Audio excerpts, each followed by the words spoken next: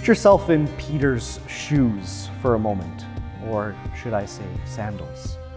Bad priest joke. Put yourself in Peter's place for a moment.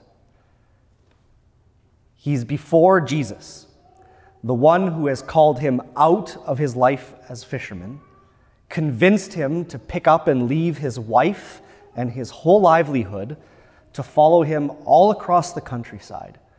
Peter has listened to Jesus teach him things that he's never heard before, that have opened his mind and his heart to a whole new way of life. He's watched Jesus walk on water and allow him to walk on water. He's watched Jesus perform the multiplication of the loaves and fishes and heal countless people and cast out demons. He worships Jesus. Rightfully so. Jesus tells his apostles that he's worthy of worship. And now the one that he worships, not just admires, but worships, gets down in front of him and says, I'm going to do the job that is rightfully a slave's, a servant's, for you. Peter is the only one that we hear of that has the right reaction to what Jesus is doing, which is, what are you doing? Jesus is completely reversing everything that has made sense to Peter so far. He's flipping it all upside down. And so Peter is rightfully shocked at what Jesus is doing to him in wanting to wash his feet. And so he's completely confused. No, you can't do this because this isn't your job. This isn't what you came to do. But Jesus says, well, I have to. Okay, well then if you have to, do everything. No, you still don't get it, Peter. And I don't know if you would be the same, but me putting myself in Peter's shoes when Jesus says, you don't understand, and if you don't let me do this, you have no share in me, because I'm probably insecure like Peter. I probably think, I don't understand, so Jesus thinks I'm a dummy, and I have no share with him, so Jesus doesn't want to be my friend anymore.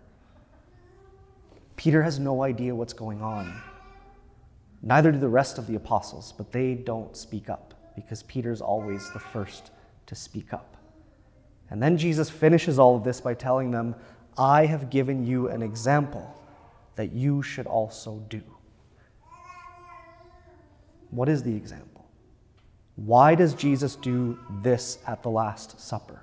Why is this the crowning moment in the Gospel of John, and only in the Gospel of John, of the washing of the feet? Usually we first go to, this is what we're called to do as Christians, this humble act of service to our fellow man. Is that the example that Jesus is setting? Partly. But it's much more than that. It's so much more than that. Jesus' example is not just in that moment at the Last Supper. It's his whole life with the apostles. His whole time with them is the example that he has given to them and that he is summing up in this one action because of what he is going to send them to do. Here's some words from Cardinal Ratzinger, and I used these same words on Holy Thursday last year for anybody who remembers. He's defining love in this context, and he says, the capacity to love, that is the capacity to wait in patience for what is not under one's own control and to let oneself receive it as a gift. To wait in patience for what is not in our control and to receive it as a gift. This is the beginning of the example. The question for me is, what if what the Lord is asking from us is to allow him to do what he wants for us? What if what God is asking from us in our Christian life is actually to allow him to do what he wants for us, and we never really let him? Like Peter, you will not wash me. Because how often, either explicitly in our Christian life or implicitly, we say things like, God, this is what I need from my faith. If I'm going to believe in you, if I'm going to live the Christian life, this is what I need. Or, this is what I'm going to do for you, God. This is how I'm going to show my love for you by doing this. Or, God, this is who I am. And you can't ask me to do that because that's not who I am. And if we think of those questions in the life of St. Peter, God, this is what I need. Jesus, this is what I need from you. Don't wash me. What I need is for you not to wash me because what you're doing doesn't make any sense to me. When he says, this is what I'm going to do for you, Jesus, comes right after this when he says, Jesus, I will die for you. And Jesus says, no, you won't. You're going to deny me 3 times. Or when Peter, after the crucifixion in the Gospel of John, what does he do? He goes back to being a fisherman.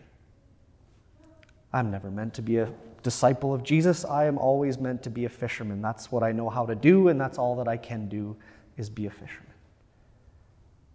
And Jesus' example for Peter pulls him out of what he thinks he needs, of what he thinks he should do, and even of who he thinks he is before God. What if what God is asking from us is to allow him to do what he wants for us? And that this is the beginning of the example of the washing of the feet at the Last Supper. And then once received, it's given freely. Jesus has received from the Father, and everything that the Father has given him, he gives to his disciples. Who does he give it to? Well, he gives it to Peter, who he knows is going to deny him 3 times. He gives it to all of the apostles, who he knows are about to desert him, and he even does it for Judas, who he knows is about to betray him. He freely gives it away. Tonight, on Holy Thursday, we celebrate and we commemorate 2 things. We celebrate and commemorate the gift of the Eucharist and the gift of the priesthood in the life of the church. And these 2 sacraments in our life, these 2 things that God is doing for us, have the same thing at heart. It's to keep us in relationship with God and in proper relationship with each other. It's to keep us tied to God and to keep us tied to each other. In the Eucharist, St. Paul, in his letter to the Corinthians today, says, what I have received, I hand on to you. This is his role as priest. I have received from Jesus this gift, and I now give it to you. The priest becomes the bridge, the tie back to Christ through the handing on of the Eucharist. This gift where we have a share in the life of Jesus. Unless you let me do this for you, you have no share in me. Unless you believe that this is my flesh and this is my blood that I give for you, you have no share in me. Being tied to him through the priesthood. And then communion with each other. It's why we call it communion, because through being brought together in relationship with Christ, we are brought together with each other. And the role of the priest in the life of the church is to be a man of communion, is to gather the people of God under one roof so that we can worship God in spirit and in truth together. Jesus offers us these things so that he can do for us what he desires for us, which is continual relationship with God and continual relationship with each other. This is the gift of these 2 sacraments in the life of the church. But in my own mind is when he's offering these things, he probably says to us, you don't know what I'm doing for you right now. You still don't understand. But it's okay. But you must let me do this for you, otherwise you have no share in me. The same words he says to Peter, at least he spoke them to me today. You don't understand.